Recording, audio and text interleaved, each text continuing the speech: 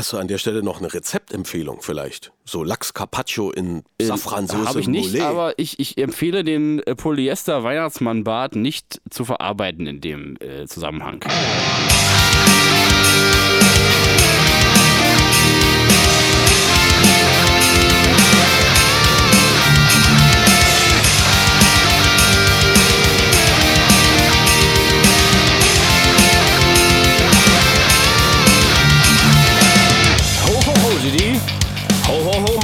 Hier ist die offizielle Weihnachtsepisode des TNL-Podcasts. Wer hätte es gedacht? Ja, wirklich. Vor allem nach letzter Woche, wo wir das natürlich überhaupt nicht angekündigt hatten, dass diese Folge jetzt kommt. Nee, also ich weiß nicht, wovon du sprichst. Ich weiß auch nicht. Aus heiterem Himmel kommt diese Folge quasi in euer Wohnzimmer unter den Weihnachtsbaum. Wie ein unerwartetes Geschenk quasi. Ja, wie eine warme Decke, die...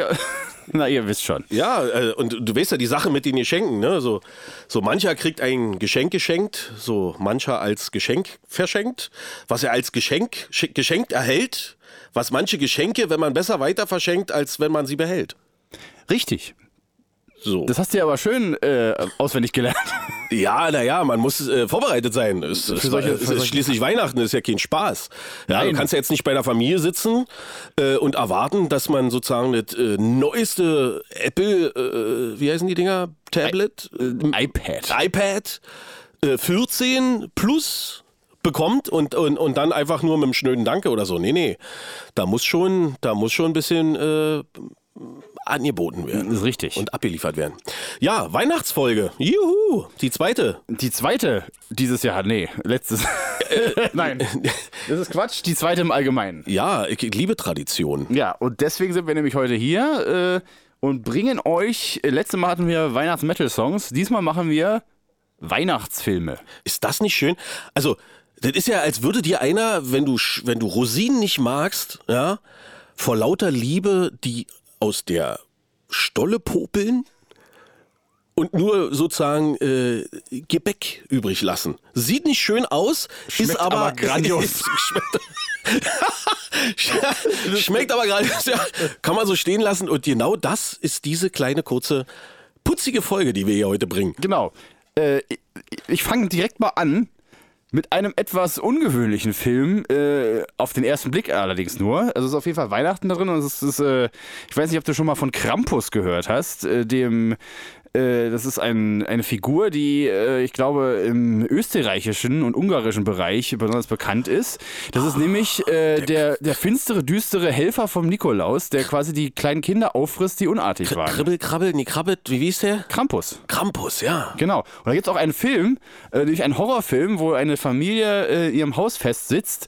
Und ich glaube, die Story ist irgendwie so, dass das Kind irgendwie nicht das bekommt vom Weihnachtsmann, was es sich gewünscht hat, sozusagen. Und dann wütend wird und seine Wunschliste zerreißt und das quasi Krampus signalisiert, dass da Bedarf ist, das Kind zu fressen und dann wird es überall dunkel in der Stadt und nur noch das Haus, also die Familie in dem Haus weiß nicht wohin und es ist halt kalt und es schneit draußen und dann kommt halt Krampus an und will die Familie fressen und das ist auf jeden Fall ein Film, den man sich mal angucken kann. Der ist auch gar nicht so alt, vielleicht 2-3 Jahre alt vermute ich mal. Gab es da nicht sogar auch eine deutsch-österreichische Serie? Das weiß ich nicht. Es gibt auf jeden Fall so einen komischen Weihnachtsumzug in irgendeinem Dorf da unten, wo immer so Krampusfiguren auf der Straße rumlaufen. Das ist eigentlich ganz cool. So mit Forken und Fackeln? Ja, da genau. Ah, okay. Das ist so ein gehörntes, halb Ziege, halb irgendwas Wesen. Ja, sozusagen der germanische Wickerman. Ja, genau so. Und das können wir euch mal ansehen. Das, meine Nummer 1. Also es gibt keine Rangfolge in diesem Film. Mein erstes auf meiner Liste. Cool. Ja, also man könnte jetzt natürlich die Offensichtlichkeiten rausholen. Stirb langsam. Ja, Stirb langsam, genau. Und Stirb langsam 2. Ja, außer 4. 3 auch nicht. 3 ist auch nicht Weihnachten. Okay, also wenn die Hälfte nur Weihnachtsfilm ist, ist das kein Weihnachtsfilm. Okay, aber es ist Weihnachten im Film. Es ist Weihnachten im Film, richtig. In der Kategorie gibt es auch noch Lethal Weapon, da ist auch Weihnachten. Okay. Gab es nicht auch blutige oder Es gab noch Tödliche Weihnachten. Tödliche Weihnachten, ja. Genau, mit Gina Davis. Ist der gleiche Regisseur wie Stirb langsam 2 übrigens. Hat irgendwie so ein Weihnachts-Screen. Das stimmt allerdings. Das ist... in dem Film ist halt auch nur einfach Weihnachten. Das hat eigentlich auch nichts mit Weihnachten zu tun. Das ist ja irgendwie so eine Profikillerin, die irgendwie ihr Gedächtnis verliert und dann irgendwie ein heimeliges Familienleben führt und dann plötzlich sich erinnert, dass sie ja Profikillerin ist oder sowas. Ja. So war das irgendwie. Auch jetzt nicht der grandioseste Film der Welt, ehrlich gesagt. Aber du hast recht, den gibt es. Und in Batmans Rückkehr ist auch Weihnachten, fällt mir noch ein. Manometer. Naja, wir hätten natürlich noch die Muppet-Weihnachtsgeschichte. Die ist jetzt Tatsache auch wirklich darauf ausgelegt. Also sprich die alte Charles Dickens Geschichte, ne, mit Onkel Scrooge und ja, schön. Also Tradition einfach auch wieder. Ja. Gucken wir jedes Jahr. Ja, ich habe das schon eine Weile nicht mehr gesehen, aber mein Sohn ist noch zu klein, um Filme zu gucken. Deswegen kommt das vielleicht in den nächsten Jahren, aber da freue ich mich schon drauf. Es gibt auch noch die Muppets Schatzinsel, mal ganz abgesehen davon. Die gibt's auch. Also ich glaube, du kannst jetzt mit dem Kleinen noch die Muppet-Weihnachtsgeschichte erstmal noch ein paar Jahre nicht gucken, weil natürlich dann die Geister kommen, die in der Heimsuche und so. Da glaube, da kackt sich so ein Kind noch so ein bisschen ein. Gut. Kevin allein zu Hause. Ja, Kevin allein zu Hause. Überhaupt kein Weihnachtsfilm übrigens. Neulich erst gelernt in so einer... Deswegen auch völlig legitim für diese Liste. Ja, eigentlich ist der inzwischen auch Kult und Tradition, dass man den Weihnachten irgendwie schaut oder zumindest viele den schauen. Ja. Und dann aber neulich gesehen auf Netflix Filmjahre, Kinojahre, das waren unsere Filme, bla. Da auch Kevin allein zu Hause thematisiert und da gelernt, überhaupt nicht als Weihnachtsfilm gedacht. Ist auch nicht im Weihnachten rausgekommen, sondern im Sommer irgendwie. Genau. Aber beim Dreh wenig Geld und man wollte eine Schneeszene haben, hat sich schon überlegt, wie man jetzt die 3 Plastikflocken, die man irgendwie einsetzen kann, gekonnt einsetzen kann, damit es irgendwie nach Winter aussieht und dann das Wunder von Brooklyn oder wo auch immer, ich habe keine Ahnung, hat es Tatsache während der Dreharbeiten über Nacht geschneit und man hatte die Kulisse für Umme.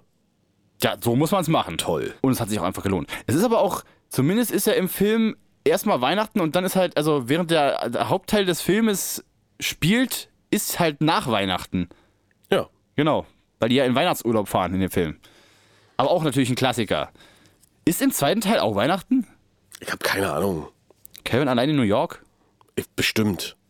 Könnte sein. Ich weiß es Tatsache nicht. Also da haben wir halt auch wirklich eine Bildungslücke. Ja.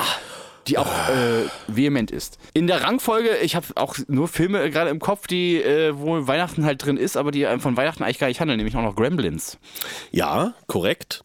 Und man muss ja sagen, es gibt ja auch Weihnachtsfilme, die auch nichts mit Weihnachten zu tun haben, aber aufgrund der Zeit, die einem zur Verfügung steht, dort sehr häufig und gerne geguckt werden. Zum Beispiel alle Harry Potter Teile, alle Herr der Ringe Teile. Ist richtig. Der kleine Lord.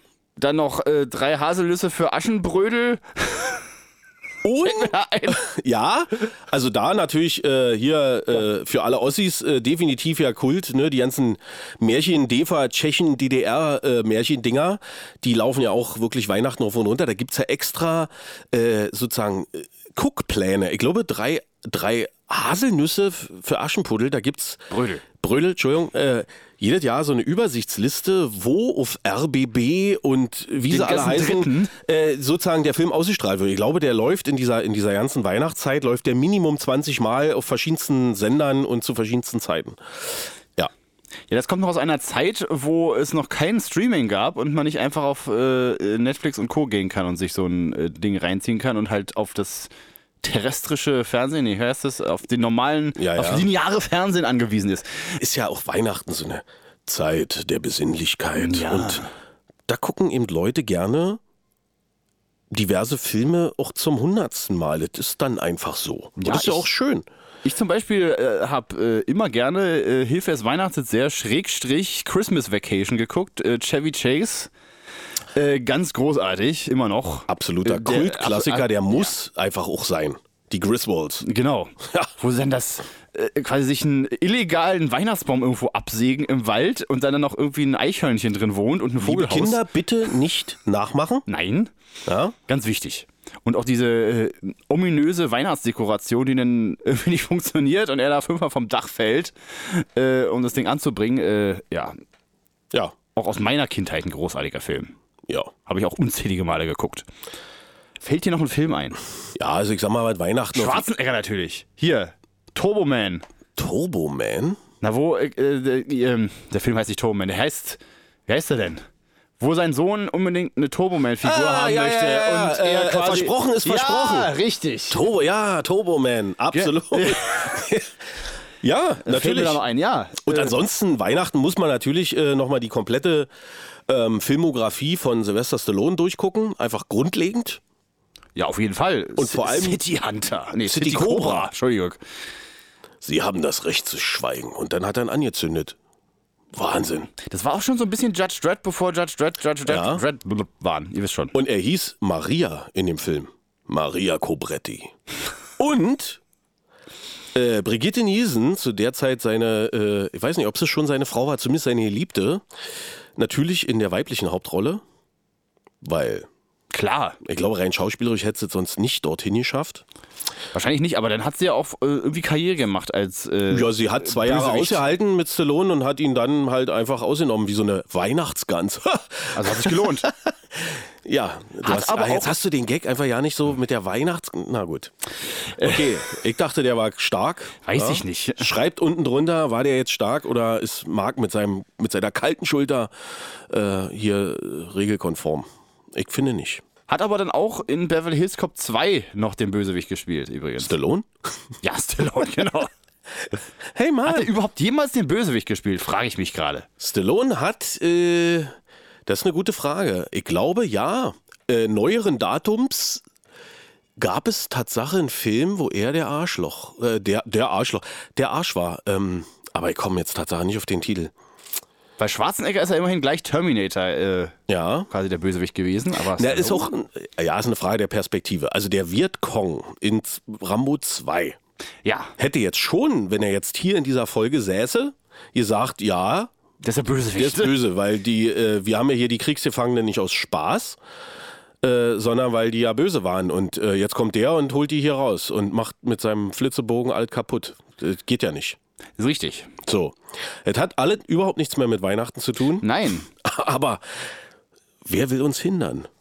Weiß ich nicht. Ich finde übrigens, wo wir schon über Rambo reden, ich meine, jetzt ist auch egal, der erste Rambo-Teil ist ja eigentlich ein wesentlich ernsterer Film als dann die darauffolgenden. Na, also ganz dünnes Eis.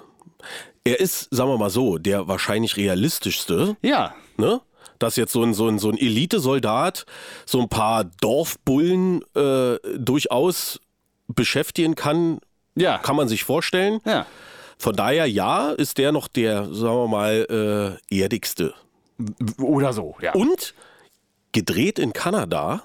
Ja, so sieht das da drin auch aus, ehrlich gesagt. Und als ich 2014 in Kanada war, bin ich mit meinem Leih-Jeep über die Brücke gefahren, über die Rambo mehrfach sozusagen von dem Sheriff aus dem Ort befördert wird. Der Ort heißt nämlich Hope, der Originalort. Und als ich dort rüber gefahren bin, dachte ich so, ja, du hast es geschafft. Also monumental. Absolut. Ich wollte aussteigen und die Brücke küssen, war aber kalt. Also ich bin drin geblieben, bin aber drüber gefahren und hatte ein leicht feuchtes Äuglein und ich sag mal, auch das zur Weihnachtszeit, Emotionen müssen hier auch mal angesprochen werden. Du hast recht. Ja, war toll. Da fällt mir noch ein Film ein, tatsächlich. Ein Weihnachtsfilm. Zumindest in dem auch Weihnachten ist und auch eine sehr in mein Gehirn gebrannte Szene. Und zwar ist das die Beethoven. Nein. Der Hund. Nein, den meinte ich jetzt nicht, aber ist da auch Weihnachten? Bestimmt. Okay. Gab es eine Familie namens Beethoven? Ja, natürlich. Da gab es auch zig Files, Teile. Da war bestimmt irgendwas mit Weihnachten war da bestimmt bei. Das ist ja jetzt nur Spekulation. Das stimmt. Ich meine aber Spekulatius und Weihnachten? Ja, passt. Das wird immer flacher. Ich sag nochmal schnell, welcher Film. Und zwar Die Glücksritter mit Eddie Murphy und Dan Aykroyd. Und da ist es ja so, dass die quasi der Reiche tauscht mit dem Obdachlosen quasi die Plätze. Und dann ist es ja so, dass Dan Aykroyd dann der Obdachlose ist und dann als Weihnachtsmann arbeiten muss und dann aber auch schon sich ordentlich einen angetrunken hat und dann irgendwie auf so einem Buffet, nachdem er gearbeitet hat, sich quasi Häppchen in sein Kostüm steckt und auch so ein Lachs sozusagen in sein Weihnachtsmannkostüm einführt und dann nachher im Bus oder in der U-Bahn sitzt und dann quasi diesen Lachs sich da reinzieht und dann auch halb den Weihnachtsmann-Bart damit auf isst. Das ist auf jeden Fall eine Szene, die einfach großartig gewesen ist und immer noch ein guter Film. Hast du an der Stelle noch eine Rezeptempfehlung vielleicht? So Lachs Carpaccio in Safransoße. Habe ich nicht, Moulet. aber ich empfehle den Polyester-Weihnachtsmann-Bart nicht zu verarbeiten in dem Zusammenhang. Nee, der wird sozusagen unverdaut auch, ja, der kehrt zurück im neuen Jahr. Ja, ganz großartig. Ja, ich glaube, damit sind wir auch am Ende unserer Liste jeweils Eben, angelangt. die Leute müssen ja auch wieder an den Futtertrog, Ja, an die Ente oder an die Gans oder ans Karnickel. Ja, genau. Mein Vater hat übrigens, nochmal kleine Anekdote, das Sous-Vide-Garen für sich entdeckt und hat quasi letztes Jahr schon seine Weihnachtsgans in so einem großen Eimer quasi Sous-Vide gegart über Nacht mit so einem tauchsiederartigen Gerät. Das ist quasi in Vakuum eingeschweißt und dann slow cookt sozusagen, bis es weich ist und er schwört da jetzt drauf. Und das fand ich faszinierend. Vor allem auch den Eimer, der er dafür benutzt hat. Er hat auch dreimal erzählt, dass er den auch ausgewaschen hat vorher, weil er schon so ein bisschen nach einem Mülleimer ausgesehen hat. Aber Guck an. Ja, also aber Slow Cooking ist ja sowieso der letzte Schrei gerade. Ja. Ne? Egal, ob man jetzt grillt und so. Also das passiert ja alles sozusagen mit geringer Temperatur und dafür aber lange. Ja, über Nacht sozusagen. Über Nacht und so. Ja, cool. Danke für den Tipp. Ja, ist ja auch jetzt affordable, wie man so schön sagt, also bezahlbar geworden. So eine Dinger, früher waren die wahrscheinlich unfassbar teuer, da musste man auch so eine Wanne kaufen und so und was weiß ich. Das ist noch ein kleiner Tipp zum Kochen. Wow. Und wir sehen uns nächstes Jahr wieder mit noch mehr kulinarischen Thunder and Lightning Rezepttipps. Genau. Thunder and Lightning, das Kochbuch. Ist in Arbeit natürlich, wird dann irgendwann mal rauskommen. Ja, Hoshis Fleischring könnte da als einziges Rezept auftauchen. Als einziges Rezept. Aber den thematisieren wir dann Tatsache vielleicht mal in einer kommenden Folge so als Haken hier schon mal ins Fleisch gebohrt. Der ominöse Fleischring. Oder auch vielleicht als Idee so schlechte Backstage-Catering-Rezepte. Da fallen mir diese Schleifsteinkartoffeln ein, die wir da mal hatten und so Geschichten. Aber diese Fischbulette, die war in Polen. Ja, diese fiese Fischbulette, die haben wir auch lange gegessen und uns vor allem gegenseitig in dem Fahrzeug... Ach, hör auf. Ja, gut.